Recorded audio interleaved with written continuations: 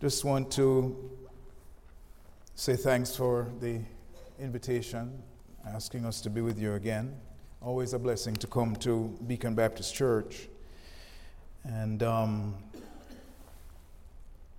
when I heard about the young people going to camp, I thought about the many years that I spoke at camp down in Jamaica, and a lot of decisions were made for the Lord, including young men who dedicated their lives to full-time service. I know many of them are pastoring churches.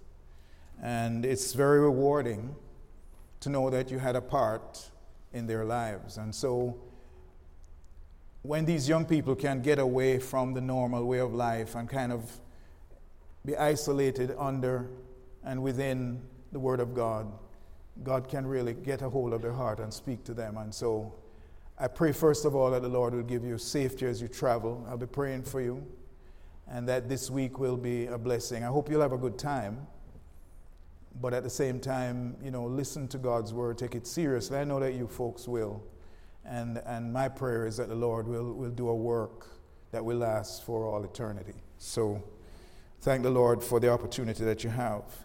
And it's just wonderful to know that the Lord laid this message on my heart, because this is a good message to leave, to go off to camp with. It's entitled Pondering Priorities. And I need you to turn to Matthew chapter 13 and mark your place there.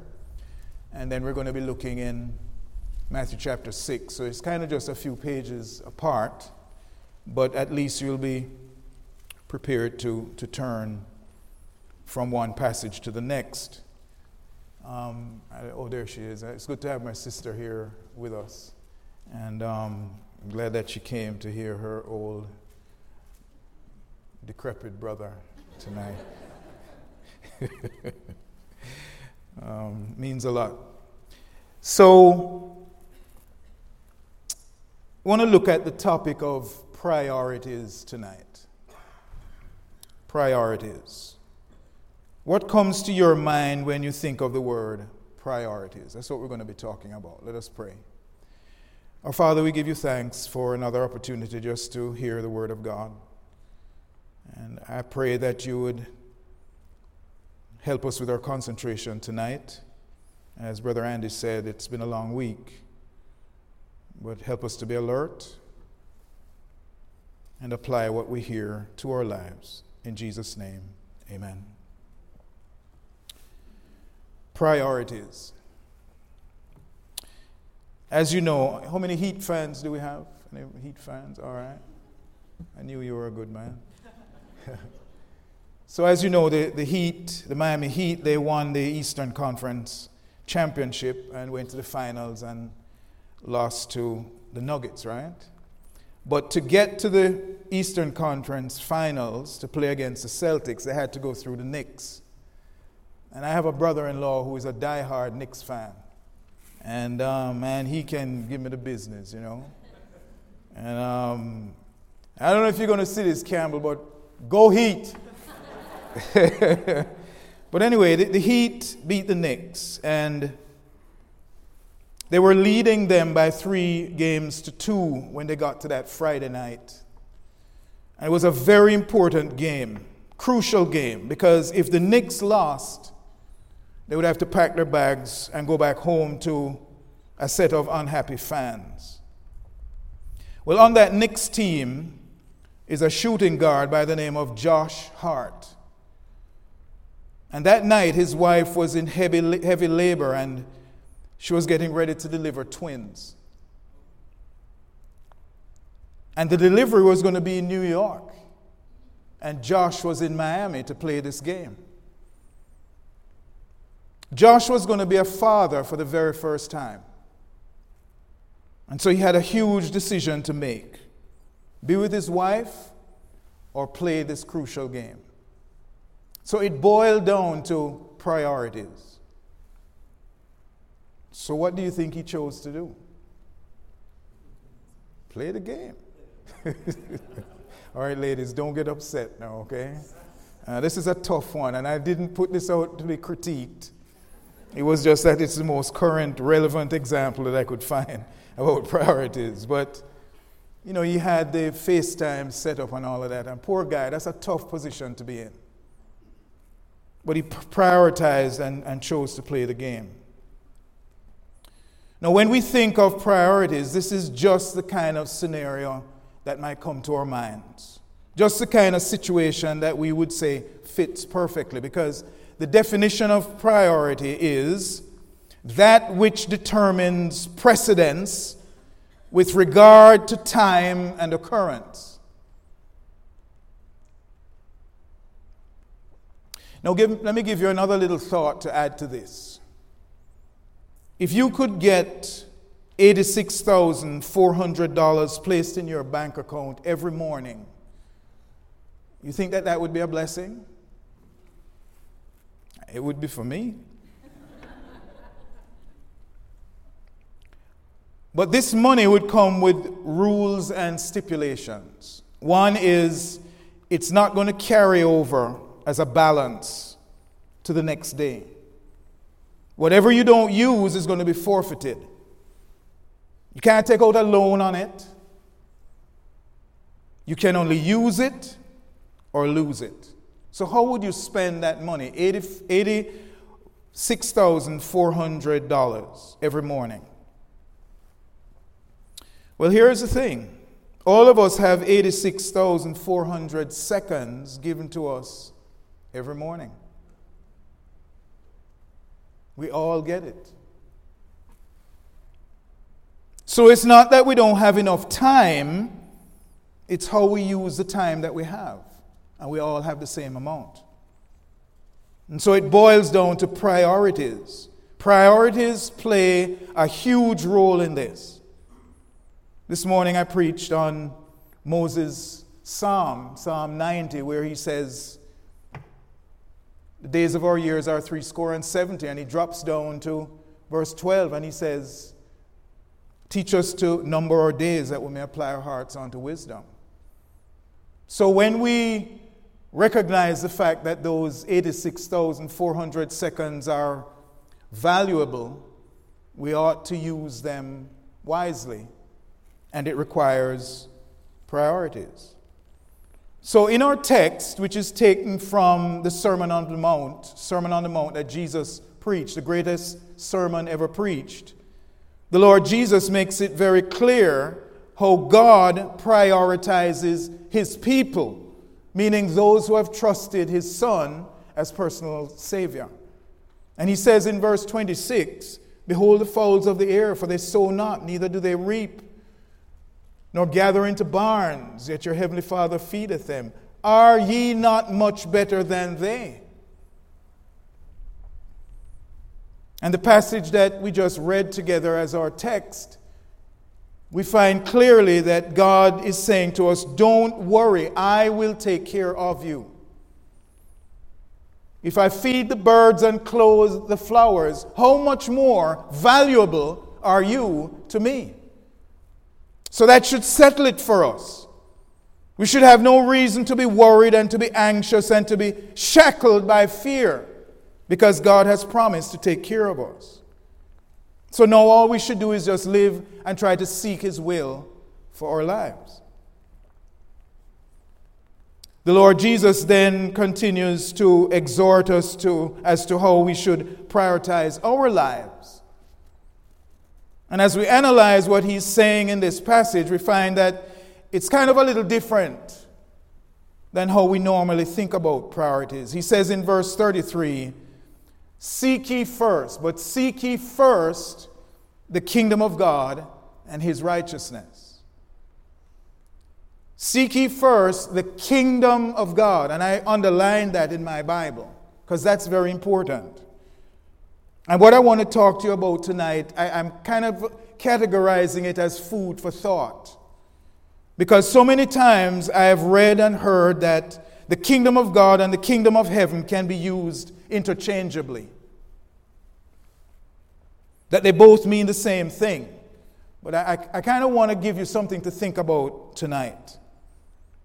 The Bible tells us in Matthew chapter 13 and verse 1 that the same day Jesus went Jesus out of the house and sat by the seaside, and great multitudes were gathered together unto him, so that he went into a ship and sat, and the whole multitude stood on the shore. And he spake many things unto them in parables. And he starts off by saying, behold, a sower went forth to sow. So this is Matthew chapter 13. Very interesting chapter. And between verses 3 and 51, the Lord lays out 7 parables. He starts off with the parable of the sower and the seed right here in verse 3. And according to Mark chapter 14, this parable is the key that unlocks all the other parables that Jesus taught.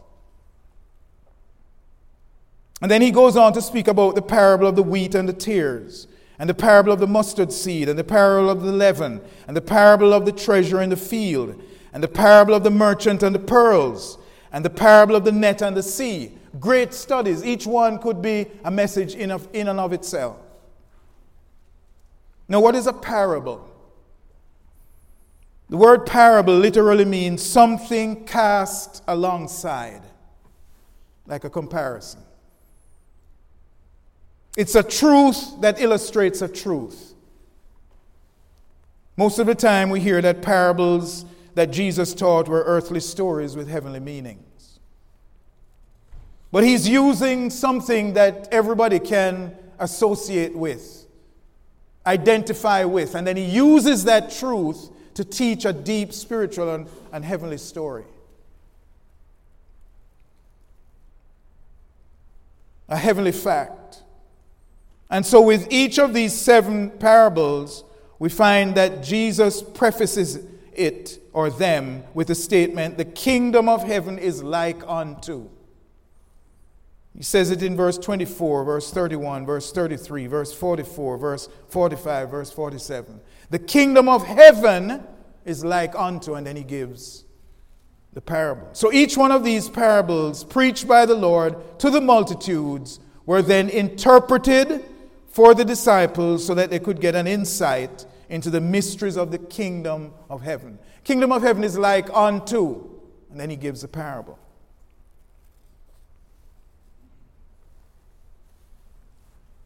And he explains to his disciples, beginning with verse 9 of that same chapter, or chapter 13,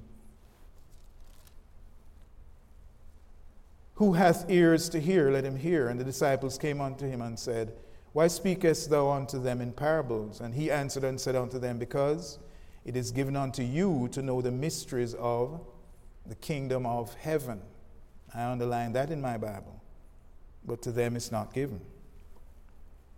So the kingdom of heaven is a destination. And the parables give us a glimpse into the different aspects of the journey to that destination. And here is a sobering fact. Some will arrive at this destination and some will not. That's a sad fact. He tells us back in the Sermon on the Mount in chapter 7, verse 13, enter ye in at the strait gate, for wide is the gate and broad is the way that leadeth to destruction, and many there be which go in thereat. Because strait is the gate and narrow is the way which leadeth unto life, and few there be that find it. Verse 21, not every one that saith unto me, Lord, Lord, shall enter into the kingdom of heaven, but he that doeth the will of my Father which is in heaven. Many will say unto me in that day, Lord, Lord, have we not prophesied in thy name? In thy name cast out devils, in thy name done many wonderful works? And then I will profess unto them, I never knew you. Depart from me, ye that work iniquity. There's another part of the Gospels that say there shall be weeping and gnashing of teeth. Sad picture. That's why each one of us need to ensure that we have trusted Christ as Savior. Don't depend on rituals, baptism, and good works, and treating others kindly and all of that. That's foolishness. Because it's not by works of righteousness which we have done, but according to his mercy, he saved us. Neither is there salvation in any other, for there is none other name under heaven given among men whereby we must be saved. that if thou shalt confess with thy mouth the Lord Jesus and shalt believe in thine heart that God has raised him from the dead, thou shalt be saved. And whosoever shall call upon the name of the Lord shall be saved. You need to look back in your life and see a specific time when you realize that you are a sinner and you acknowledged your sinful condition before God. You heard the gospel that Jesus died for your sins and rose again. And you recognize that without trusting him, you have no chance of going to heaven. And then you bow your knee, ask God to forgive you, come into your heart, and save your soul, save your life. And he will. For whosoever shall call upon the name of the Lord shall be saved. Shall, that's a promise. Powerful words that the Lord gives in chapter 7, which is, as I say, a part of the Sermon on the Mount. And our arrival into the kingdom of heaven is totally dependent upon what we do with Jesus. 1 John 5 says, he that hath the Son hath life. He that hath not the Son hath not life. It's as clear and simple as that. And all of those are verses directly from God's word. So the kingdom of heaven is a destination. But the Lord Jesus' exhortation on priorities did not use that term. He didn't say, seek ye first the kingdom of heaven and his righteousness. He said, seek ye first the kingdom of God and his righteousness, and all these things shall be added unto you.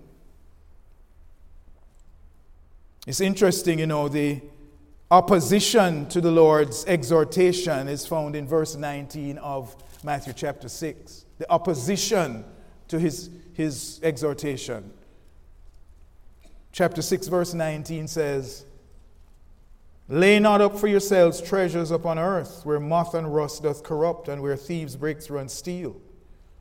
But lay up for yourselves treasures in heaven, where neither moth nor rust doth corrupt, and where thieves do not break through and steal. For where your treasure is, there will your heart be also. The light of the body is the eye. If therefore thine eye be single, thy whole body shall be full of light. But if thine eye be evil, thy whole body shall be full of darkness. If therefore the light that is in thee be darkness, how great is that darkness? And then he boils it down to the crux of the matter. He says, no man can serve two masters. Either he will love or hate the one and love the other, or else he will hold to the one and despise the other. You cannot serve God and mammon. And the word mammon there means materialism.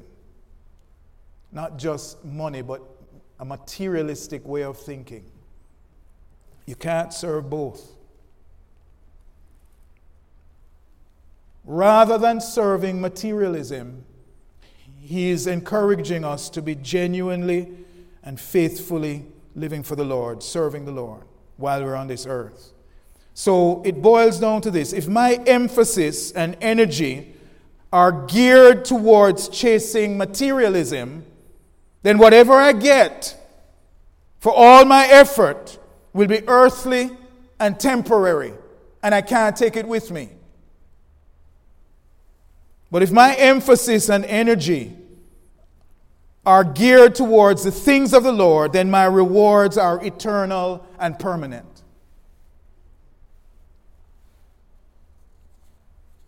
Jesus says, the one that you direct your energies towards is the one that you will love. And it is impossible to have equal love for both.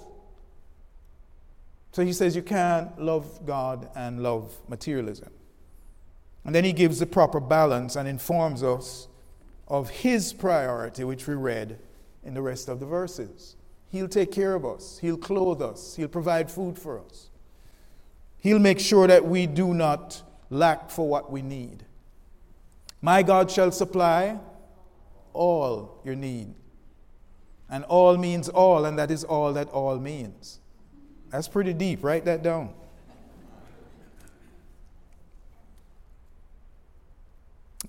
It's funny. He says in verse 27, which of you by taste? So, these people, they're people who, their whole energy is materialism, to get. And he says in verse 27, which of you by taking thought can add 1 cubit unto your stature. So, I wish I was 6'4". But I wish I was tall like Mike, You see him just strolling across the parking lot, you say, no, that's a good-looking fellow. And he just strolls. And I come in, with my little short feet. I wish I was taller. But I don't care how much I squeeze up here. I can't get one more inch. No, I can get a few inches going this way, but not this way. That's what the Lord is saying.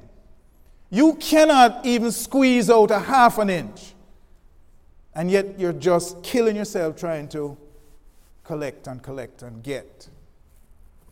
We've got to have priorities. He said, don't worry about it. I will give you what you need, and I'm going to give you the health to enjoy what I give you until I'm ready to take you home. I'll take care of your physical well-being and the essentials of your well-being. That's what he's saying here. Deuteronomy 8 verse 18 says, but thou shalt remember the Lord thy God, for it is he that giveth thee power to get wealth, that he may establish his covenant, which he sware unto thy fathers, as it is this day. So the job that you have, God provided that for you. The social security that we have, God provided that for us. And they better not touch it, I tell you what. Those are blessings. Those are blessings. I know that America is going through a tough time right now.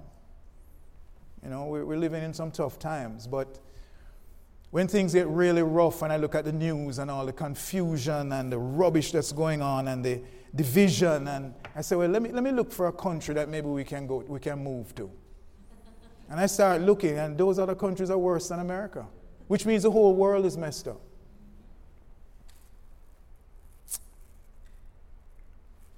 So the Lord is saying, listen, don't get caught up in materialism, but rather seek ye first the kingdom of God and his righteousness, and all these things shall be added unto you. And it's interesting because the word seek ye is instructional.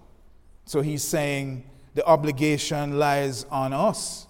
The obligation lies on you, on me, to seek. We have to do the seeking in this priority that the Lord has laid out. Jesus says, you do the seeking. You exert the energy and the effort towards the kingdom of God first. That's the word he uses. And the word first qualifies the Lord's exhortation to help us to know that he's referring to priorities. Because if there's a first, there must be a second.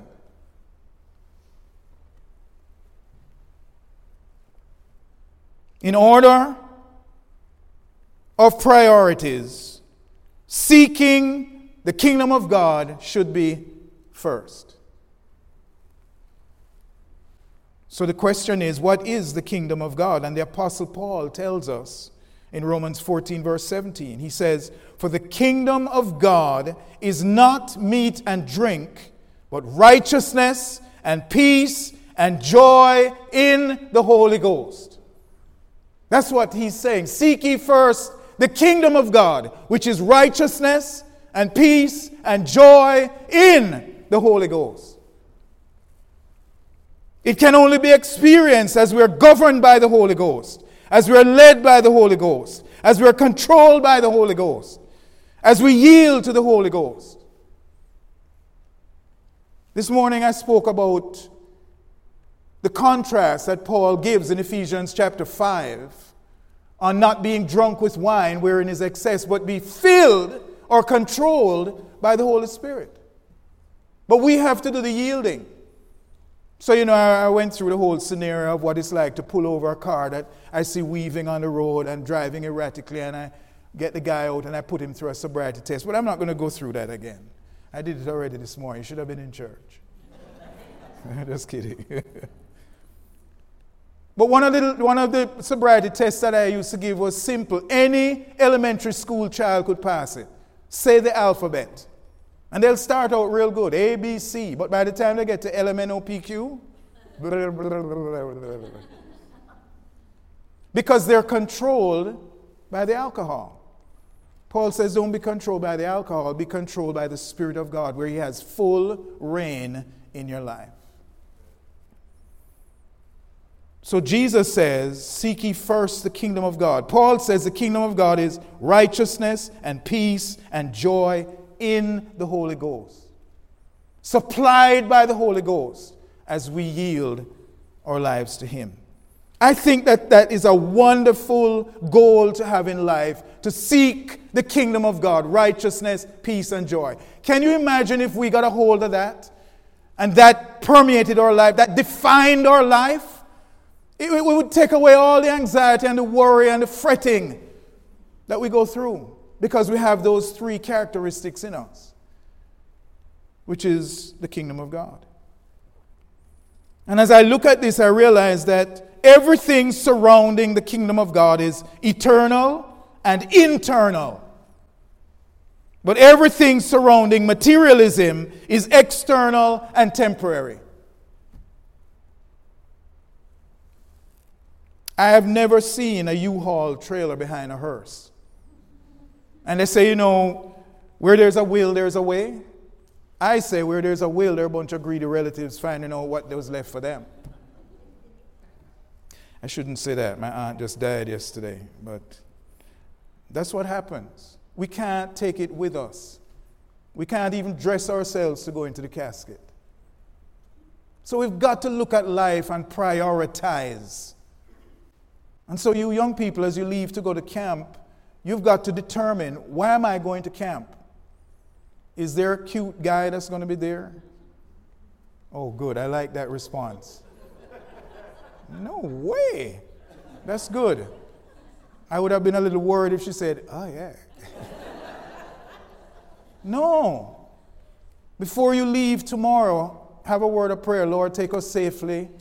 And then while I'm there for this week, speak to my heart. Show me what you'd have me to do with my life so that it can bring honor and glory to you. God will honor that. God will honor that. Seek ye first the kingdom of God and His righteousness. I asked myself the question, why is it that the Lord is being redundant? If the kingdom of God is righteousness and peace and joy, why would He say, seek ye first the kingdom of God and His righteousness? I believe it's because He wanted to emphasize that it's not our righteousness, but God's righteousness. Because you see, folks, no one can experience the kingdom of God until they have God's righteousness declared upon them. The Bible tells us in 2 Corinthians 5:21, for He, God, hath made Him, Jesus, to be sin for us, who knew no sin. Though He knew no sin, that's what it means. God hath made Jesus to be sin for us, who knew no sin, that we might be made the righteousness of God in Him.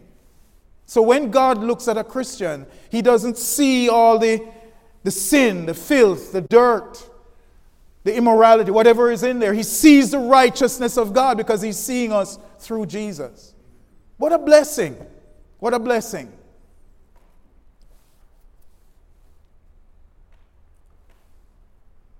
The Bible tells us that we're declared righteous, which is justification, which is a judicial term, where God lowers the gavel and He says righteous because He has trusted, or she has trusted, my son.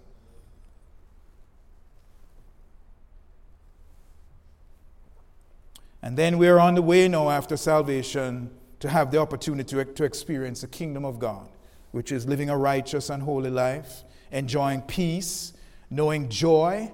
No, joy is not happiness. Happiness and joy are two different things. Happiness is based upon happenings.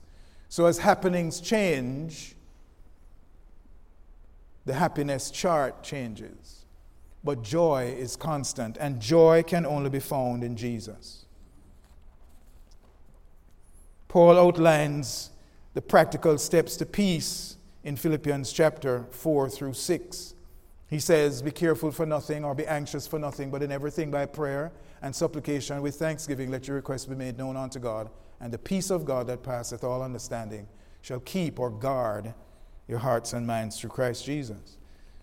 And then he also uses the 4 chapters in the book of Philippians to help us to understand what can rob us of our joy. In chapter 1, it's circumstances. In chapter 2, it's people. In chapter 3, it's things. And in chapter 4, it's worry. Those 4 joy robbers are outlined in the book of Philippians. It's only 4 chapters. But thank God, he teaches us how we can defeat and overcome each of these robbers by helping us to understand the mind that we ought to have. It's a wonderful book. So here's the bottom line. The kingdom of God is not a destination, but it's rather a state of mind, a condition of the heart, and a way of life. And that is why we need to seek the kingdom of God first. And then he says, and all these things shall be added unto you. All these things are talking about the essentials of life. They'll be added unto you in varying degrees. Because we have a lot of Christians that are very wealthy, but they're kind and faithful in their giving, and they use the blessings of God upon their lives to be a blessing to others. And then you have other Christians who live normal lives, no excesses. But in both cases, they're blessed. And they praise the Lord. And there's no envy and no strife and no jealousy because they're experiencing and enjoying the kingdom of God. David says, I've been young and now I'm old, yet have I not seen the righteous forsake nor his seed begging bread. So the kingdom of God is a state of mind, a condition of the heart, and a way of life. And when the believer discovers the kingdom of God, when the believer experiences the kingdom of God, then the idea of chasing materialism seems to be a waste of energy. Now, I really want to make sure that you hear this caveat, okay? Please. Does that mean that we're not to pursue a good education or seek a high-paying job or to aspire to be promoted or to enjoy the nice things of life or with your hobbies and relaxation? Absolutely not. There's a balance. And the Bible says that every good and perfect gift cometh down from above, from the Father of lights, with whom there is no variableness, neither shadow of turning. God created this world and the blessings of this world to enjoy it. Ambition is good. Balance is best. It's worthwhile. The Lord's exhortation is not seek ye only the kingdom of God, but seek ye first. That's why it's a priority. Achievement and success in our life are commendable and pleasing to the Lord. But when we meditate on these words and this passage, we recognize what are the true values of life. Waking up in the morning is worth more than $10 million. I told the folks this morning, I saw a little illustration. This young man was sitting on a bench and he was forlorn, he was depressed. And an older, wise gentleman sat beside him and said, "What's wrong?" He said, life is just not worth living, So he said, "Suppose I could give you $10 million. You think that would solve your problems?" "Oh, yeah." And then he says, "Well, just one stipulation. I can give you the $10 million, but you're not going to wake up tomorrow."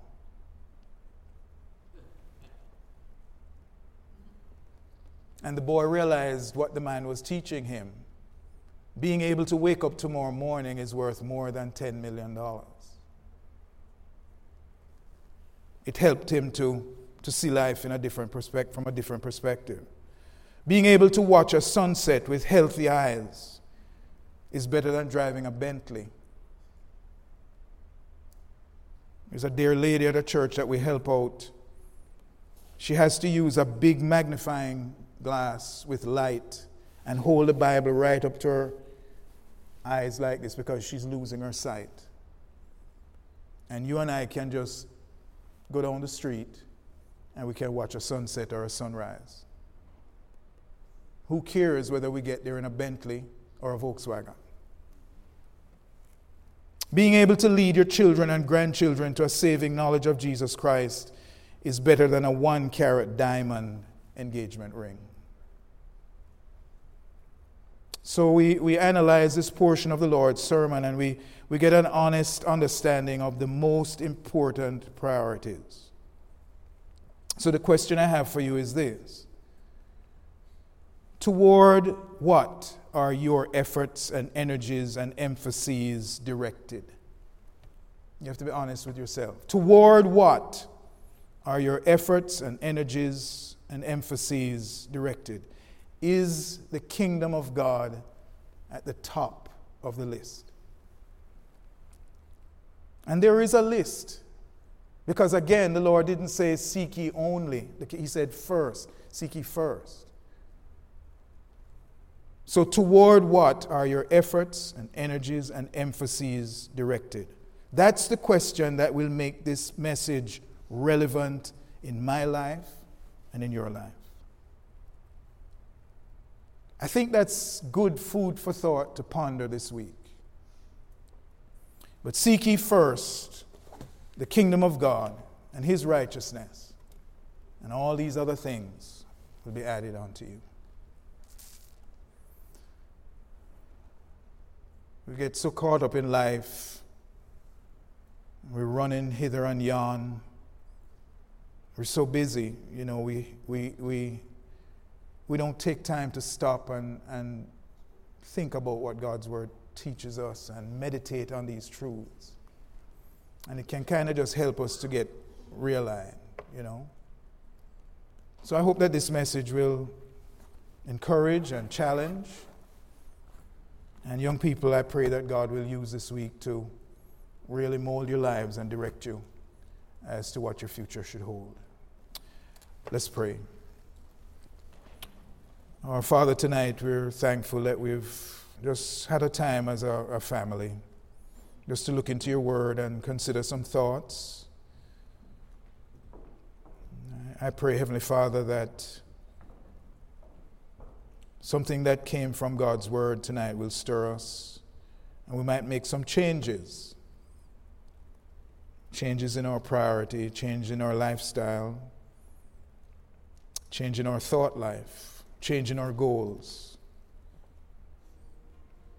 Help us to seek first the kingdom of God and your righteousness, and then trust you to provide all the other essentials. We'll say thank you in Jesus' name. Amen. On behalf of everyone at Beacon Baptist Church, we thank you for joining us today. Our prayer is that your heart and life has been impacted through the biblical truths of this message.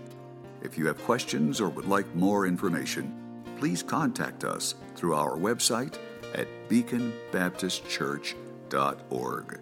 That's beaconbaptistchurch.org. May the Lord bless you.